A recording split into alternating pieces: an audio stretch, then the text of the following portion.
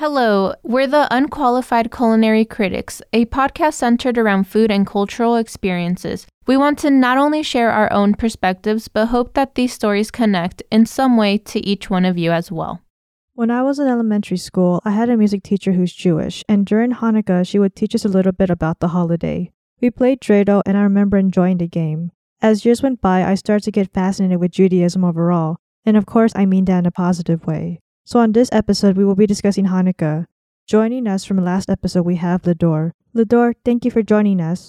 Of course. Thank you for having me again. I'm excited to talk about this holiday. It's very interesting. So from previous conversations we had at work, because we're actually coworkers, you talked about your Jewish faith, and last time we had a big conversation before the production started. We talked about Hanukkah and if you celebrated it.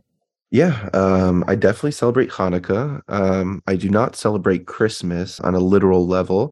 However, I like to, since we do live in America and the traditions here are a little bit different, I really do enjoy Christmas radio. I like the music. I love the vibes. I love the festivities and the energy and how people feel during these times. I personally do not have a Christmas tree in my house, and nor do we celebrate it to a literal extent. But we do celebrate Hanukkah at my house. We light the menorah or the Chanukiah. Menorah are typically bigger, but some people call it that. But we light the Chanukiah at my house for sure, and we do it for 8 beautiful days. It's a great holiday. It's a positive holiday, and it talks about a very important story. And it's a great history lesson as to why we do this. So, would you like to go into the history of it?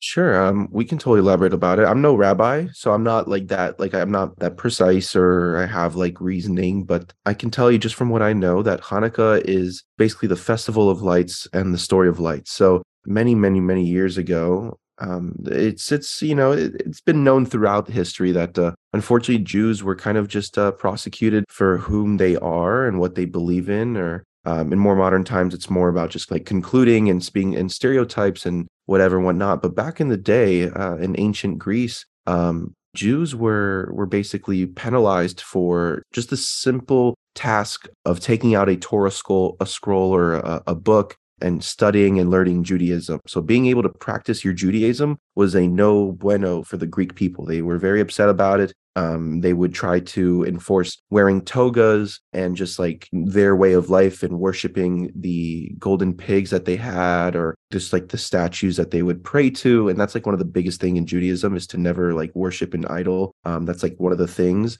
But that's what happened, is that we would get prosecuted for doing that. And so what ended up happening, where Jews would have to sort of hide what they were doing for learning, because if they were caught learning Judaism, they would be in loads of trouble. So what they would do is, when the Greek people would come in to investigate their homes, or, sort of knock on their door to see what they're doing, just to check up on them, the Jews would take out a thing of what we know today is called a dreidel. And the dreidel is sort of just like a spinner that you spin on top. You can play a game with it, and there's like a whole there's a specific way to play this game that I'm not the best at it. I've never really cared to know actually how to play dreidel, but the idea is that they use the dreidel to tell the Greek people, it's like, no, we're just here. We're playing table games. We're passing time. We're not really learning right now anyways. Like, we're not doing anything. So it was more of just like a hiding gesture, was to just like play with toppers and kind of like distract the eye of the Greek people. So that's why we spin dreidels, which is really interesting. But the dreidels today, they have letters on it that says, in Hebrew letters of different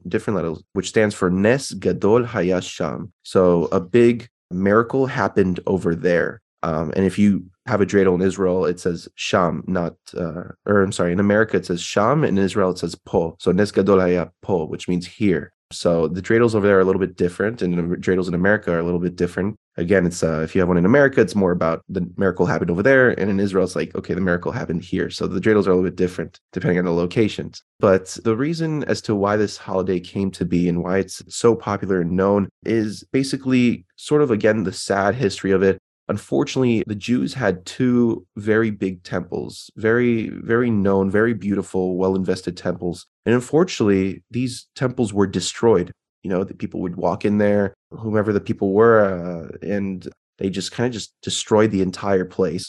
And as unfortunate it is, like, you just like, thinking about going to some religious place and destroying it just because you wanted to is obviously it's rude. It's not okay, but it's also devastating. Like this is the lives of the people. This is what they know. This is what they love. And you're just going to go in there and destroy it. So everything was totally torn apart, totally. And with this temple, they basically lit. They had like different.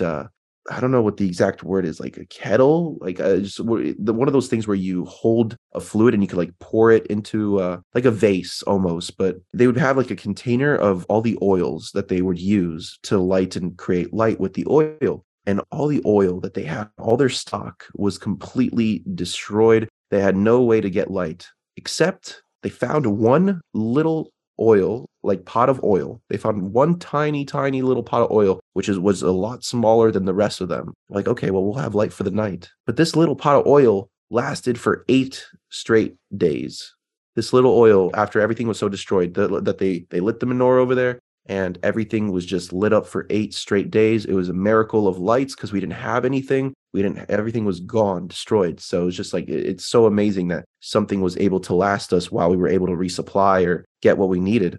And then there was like a whole war that broke out. It was the Judah the Maccabee who kind of like led the Jews in retaliation to what the Greek people were doing. And so they had like a sworded shield, and it was like a war. And so I guess like we supposedly won that war and we're here today. But the whole idea is that, be proud of where you come from, what you have, and what you know and admire in life, and take the miracles and being able to use that to be positive throughout the year. And it's just such a great holiday because it brings the family together. Sort of what Christmas does, it's very heartwarming. And with this holiday, we also eat specific kinds of foods, and these foods are very interesting as well, which I love to talk about. We'll get to that. I'm sure I'll get asked that question, but that's basically the rundown of Hanukkah. You could say Hanukkah or Hanukkah, or spell it with an H or a CH. It's all up to interpretation, but for me, it's Hanukkah. I like the way you told the story. I'm glad that you have more knowledge about it because I don't know, so I'm glad you were able to explain it. I've been into the holiday, but I don't know how long. I don't celebrate it actually. I'm not going to reveal my religious affiliation here, but I will say that I am interested in the holidays in December, especially with Hanukkah. Definitely. I enjoy it too. I think there's so much warmth to it. I think that people in general just feel and act different, are more generous around these times. And maybe it's the Halloween effect. You come from like October where it's a little bit spooky. Everyone likes a good scare. And then like that comes, that ends. You have Thanksgiving. You're like, okay, like it's time to appreciate, and acknowledge of the beauty of life and your family. And Hanukkah and Christmas are very similar. It's funny that they're on the same, times, like in month-ish, which is really cool. But the whole idea of just being together and enjoying this for 8 straight days it's a festival of lights. It's a festivity for sure. Food is really good too. We'll get to that. Yeah. I do want to reveal another thing, but we will be asking you some questions shortly. But I remember I was in choir and orchestra, and we would be doing some songs about Hanukkah. I do remember one song, and please correct me if I am saying it wrong because I can't pronounce things well. It's Ma'otsur, the Rock of Ages. Ma'otzul, yeah. It's a very popular song for sure. That's a good song to know. I'm glad you know that one. Yeah, it's a great song. It's because of my teacher in elementary school, and because of her, you, and everyone I interacted in the past, I'm able to know more about the culture and holiday, especially through music. Yeah, no, that's awesome. Good for you. That's awesome. I'm literally smiling right now. That's a great song to know. We typically sing Maos Tzur as soon as we finish lighting the candles of the night. So we'll say the prayers, we'll light the candle, and as soon as we light the candles and we see them shining, we start singing the song Maos Tzur, and singing, being together, having a good time. That's a great song, yeah. Do you know any additional songs besides that one?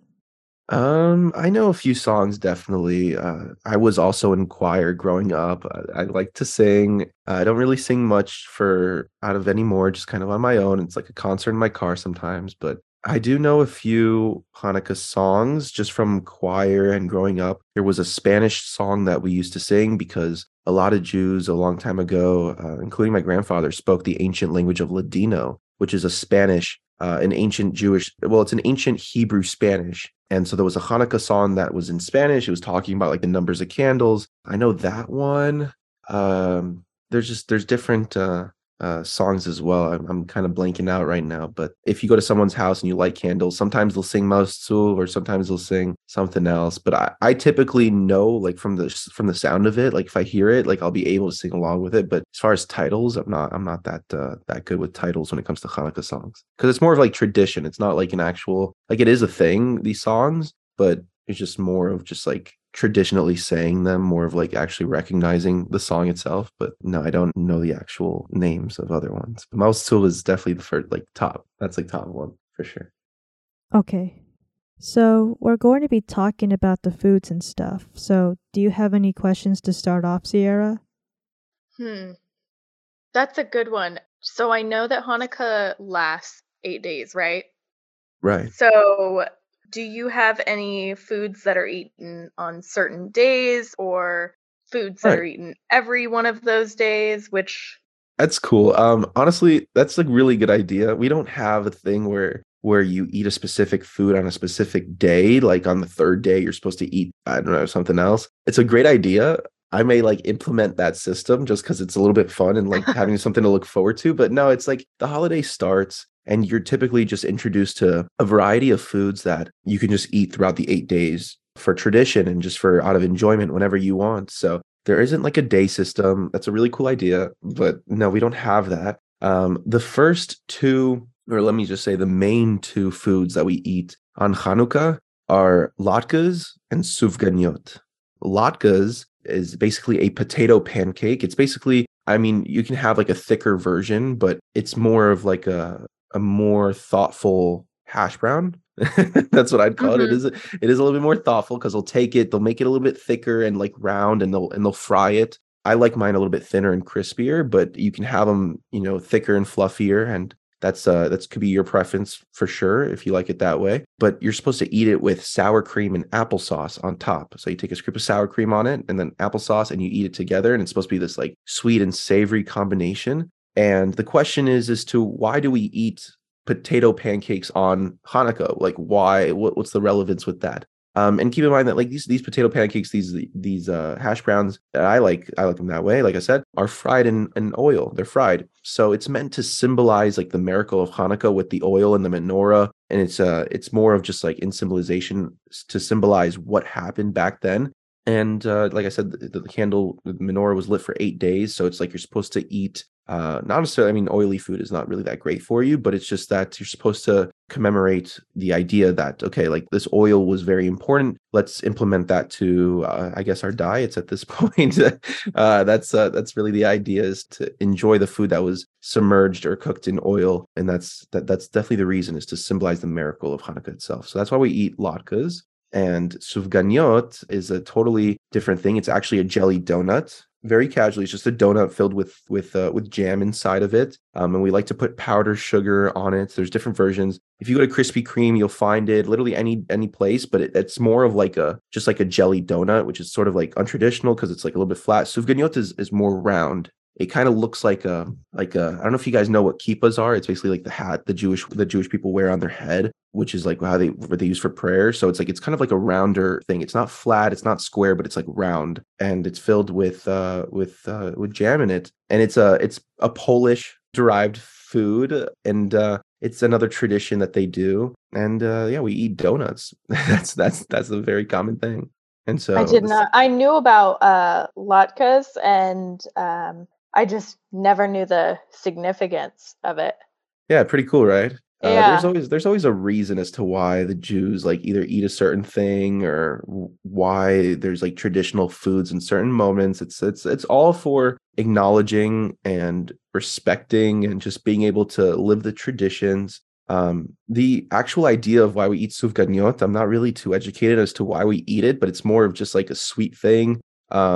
I guess like on Google it says like the Lord's consolation prize, but also a staple of annual Hanukkah celebrations. Like it's very broad, but it's just like more of a tradition thing. Sufganiyot is a very, very common thing. On different holidays, we have different kind of cookies for different reasons. But yeah, the sufganiyot is very, very popular too. Jelly donuts is like a huge thing for Hanukkah. Yeah. Well, and I think it's really cool to learn about as well because I remembered when Ashley, you were talking about how you learned a few songs back in school. I remember when it would be around the holiday season, and in music class in elementary school, we'd always be learning all the holiday songs. And I remember learning a few Jewish songs as well, but I just never was taught much about it. Granted, I only have one Jewish person in my family, but that would be on my stepfather's side, so I don't really speak with her that much. But it's fascinating to learn about like just the significance that one kind of food and how you guys do things can Right. hold. It's cool. It's interesting for It's sure. very interesting.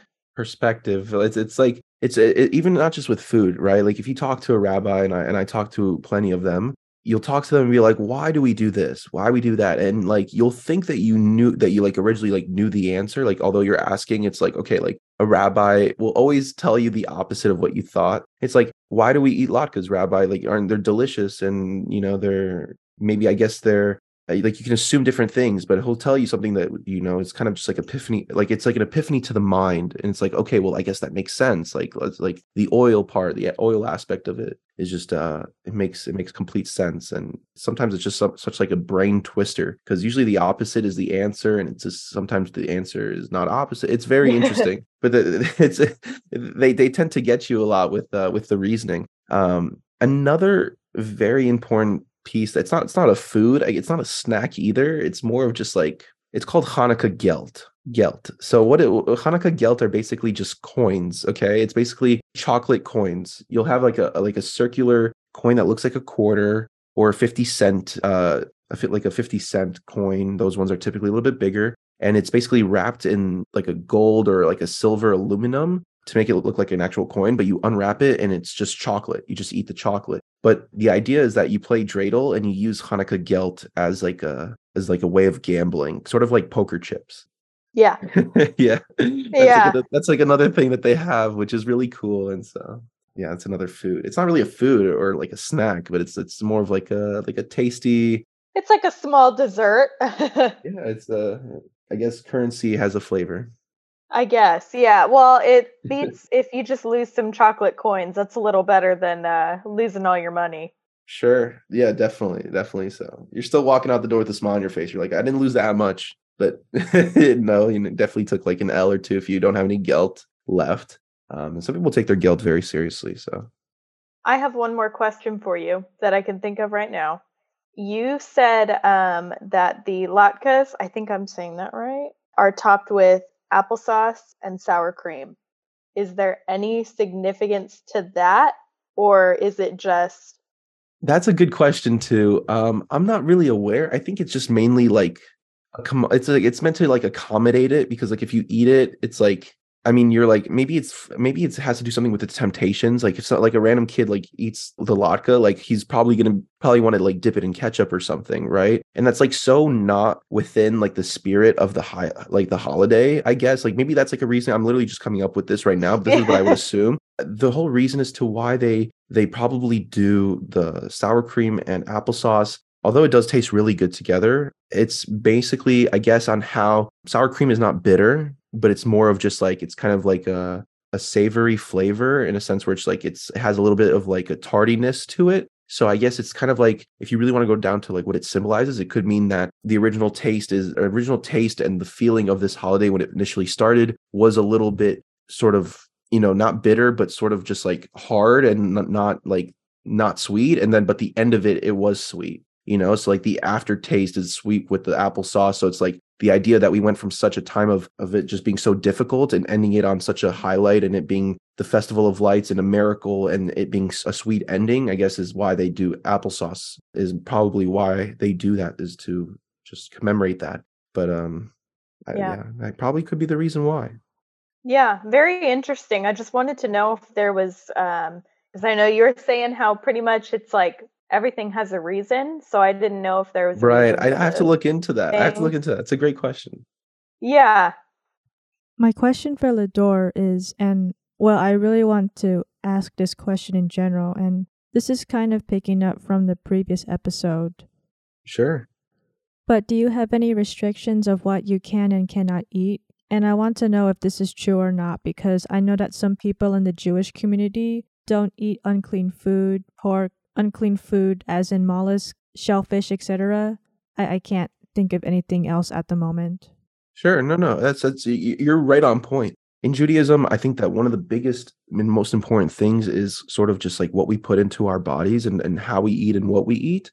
Kosher is a way of life. If you live a kosher life, it's not only your food, but just like on how you live your life and what you do. But the idea of kosher, okay, is sort of like halal in a sense where like you eat something like it could be like a brisket or something that came from like a cow or a chicken or something like that. The idea is that the animal should have been slaughtered in a very humane, peaceful way. The animal should have not felt a single ounce of pain while you eat this meat. So the meat it tends to be a little bit softer and not as tough as normal meat that you'll find in the store. It's a little bit more expensive because there is special people watching this procedure happening and they obviously need to get paid, but it's also just like a rabbi blesses the food and before they even put it in the stores, they say a prayer and whatever. But as far as like the cleanliness, okay, so when a steak or a piece of meat is being sold for a kosher meat, not only was it slaughtered in the kosher way, but it was also prepared in a kosher way. So I'm not too exactly with the precision of exactly what I'm saying right now, but I know that they tend to salt the meat and take out all of the blood of the actual meat itself before they even cook it. So it's not that there's like a lot of blood in the packaging. We cannot like really eat blood because if you did, then it's just like, I guess it's just not a kosher thing, but they like salt it a certain way and they kind of like they like sanitize the meat in a kosher way before you can even cook it. So we tend to do that. I grew up in a kosher home. So all the meat in my house and everything was basically practically kosher. I grew up with a life of a kosher style life. So I would go out to, I would go eat like a casual person at could be a fast food restaurant or whatever. And obviously a lot of religious people wouldn't do that because it's not a kosher restaurant. But for kosher style, I would not combine meat and cheese. We're not supposed to do that. I would not eat pork or just unkosher like animals completely. I wouldn't do that. And I would like refuse to do that. So I would keep it kosher style. So the food wasn't actually kosher. Like I would eat like the hamburger, but it was kosher style, but the meat itself wasn't kosher because it was just normal meat. And that's how I sort of like grew up living my life. Around the age of like 19, I became like I wanted to, I definitely wanted, I had very personal interests on just like wanting to explore on other kinds of foods. And like, I had to try what a pepperoni pizza was like. I was like, I had to try it. I'm not a big fan. I think that it takes pizza to the next level, but it's not something that's like necessary for me. I'm more kosher style nowadays for sure. Not like how I was when I was 19, but I tried that. I tried cheeseburgers and a few things like that, which they're tasty. Like I get the hype, but I don't really do that anymore. So I'm more back to my kosher style. It was just, 19, young and trying to do things out of the ordinary. But yeah, there's definitely a way of life of how we eat and how we prep this food. And it's very significant to our diets. We just have to do that. Kosher is very important. And a kosher life is a totally different conversation because that gets down to just like how you operate and what you do. And it's a very broad term, but kosher food is what we typically focus on the most. That's really good to know. I'm glad that you were able to clear my confusion in the past because actually my grandma from my mom's side leaned more towards Judaism. I believe she converted from her original faith to being Jewish. Wow. So I kind of learned a little bit from my grandma, even though I never met her because she passed before I was born. But I learned some stuff from my mom that she learned from her mom, and where I got the whole not eating unclean foods and that stuff, I learned from them. Right. And actually, I kind of do practice a little bit, and I say a little bit for a reason because I still eat the normal foods out there, but I do kind of practice the kosher diet. Yeah. So the reason I don't eat pork or seafoods except fish is because of the kosher diet dish. I mean, I tried mollusk and shellfish before, but now I'm just refraining from it because I'm not too interested in it anymore. But like I said, I kind of practice the kosher diet, but I still eat the normal foods. No, that's great. That's great. I think that what you're doing and the way that you're thinking is beyond what most people are doing. Like 99% of this world are not really thinking that way. They're just eating what they can and what they have in front of them. And I think that just like taking into consideration of what you're putting into your body. And I mean, pork is, if people want to eat pork, good for you, totally cool. And I'm like, no judgment at all, because it's such a common thing here in not just America, but in the entire world. But it is very interesting to know that someone is taking those precautions. I think that that's really interesting. And it's interesting because even though you're like subconsciously like making these little decisions to not eat specific foods, it could sort of reflect on how you like operate with the rest of your life. Like you'll know how to say no to some things or some opportunities that are not really of your interest. And you'll be able to like just like kind of move in a certain way, knowing that what you want, what you like, and kind of just putting yourself in an environment that is like so in benefit to yourself and what you're trying to achieve in life. And so just like these small steps of just like limiting, even if it's food, kind of just like reflects on how you move in life. And I think that that's just like, it's the small things that make the big things happen, and that's really inspiring. So good for you. That's awesome to hear, Ashley. Thank you. And thank you so much for explaining the situation of the unclean foods. Of course. I wish I was a little bit more knowledgeable. I'm not a rabbi, like I said. I'm not a preacher, not a teacher, but it's definitely it's fun to think about it, because I haven't thought about it like this in a while. So I appreciate you guys having me, to being able to do this, to elaborate. It's very fun and very freeing. So hopefully I'll get to see you guys around soon. You'll see me soon, because we do work. Right. It's always fun when you're around. Yeah. All right. Do we have any final thoughts? I just wanted to say thank you for talking about this with us, because it's not something that I have been taught much in schools, in my family, by friends. And it's not something that I've ever thought to look much into. So just learning about the history and kind of current things that I did know about, I was going to say culture, kosher, but it's just fascinating to learn more about. But yeah, I just wanted to thank you for talking about that with us. Of course, it's been an honor to be here and just to discuss and talk today on this lovely Saturday. So thank you, guys. I had a great time. Thank you. Thank you. Thank you. And before we do finish, my question to all of you is, if you do celebrate Hanukkah and or tried any of the dishes that Liddor mentioned in the episode, and let us know. We have our socials up. We have our Instagram and Twitter. We're open to a nice, decent conversation, and we're willing to see what all of you have to say and all that kind of stuff. So with that, I'm going to end the episode by saying thank you again to Liddor for appearing again. Want to come back? Do I? Of course. I would love to be here. I'd love to do this again. There's endless things to talk about. So it feels like 2 episodes are not enough. We just want to learn more about what everyone else has to say. Right. And I'm it's always very down. fun. And I'd even love to be part of a show where somebody else is talking about their foods and just like hearing their story too. So this is, like I said, this is such an opportunity for so many amazing things. And what you guys are doing here is literally like you're changing the world, and it's such a good environment. So good for you guys. Really looking forward to seeing this podcast grow. So I'm very excited for y'all. Thank you. And please feel free to spread the word, because we're just trying to spread good and unite people. Of course. That food is one of the most unifying things in the world. And there's only so many things. So, I love it. So, yes, absolutely. Thank you all for listening, and take care. Thank you. Thank you.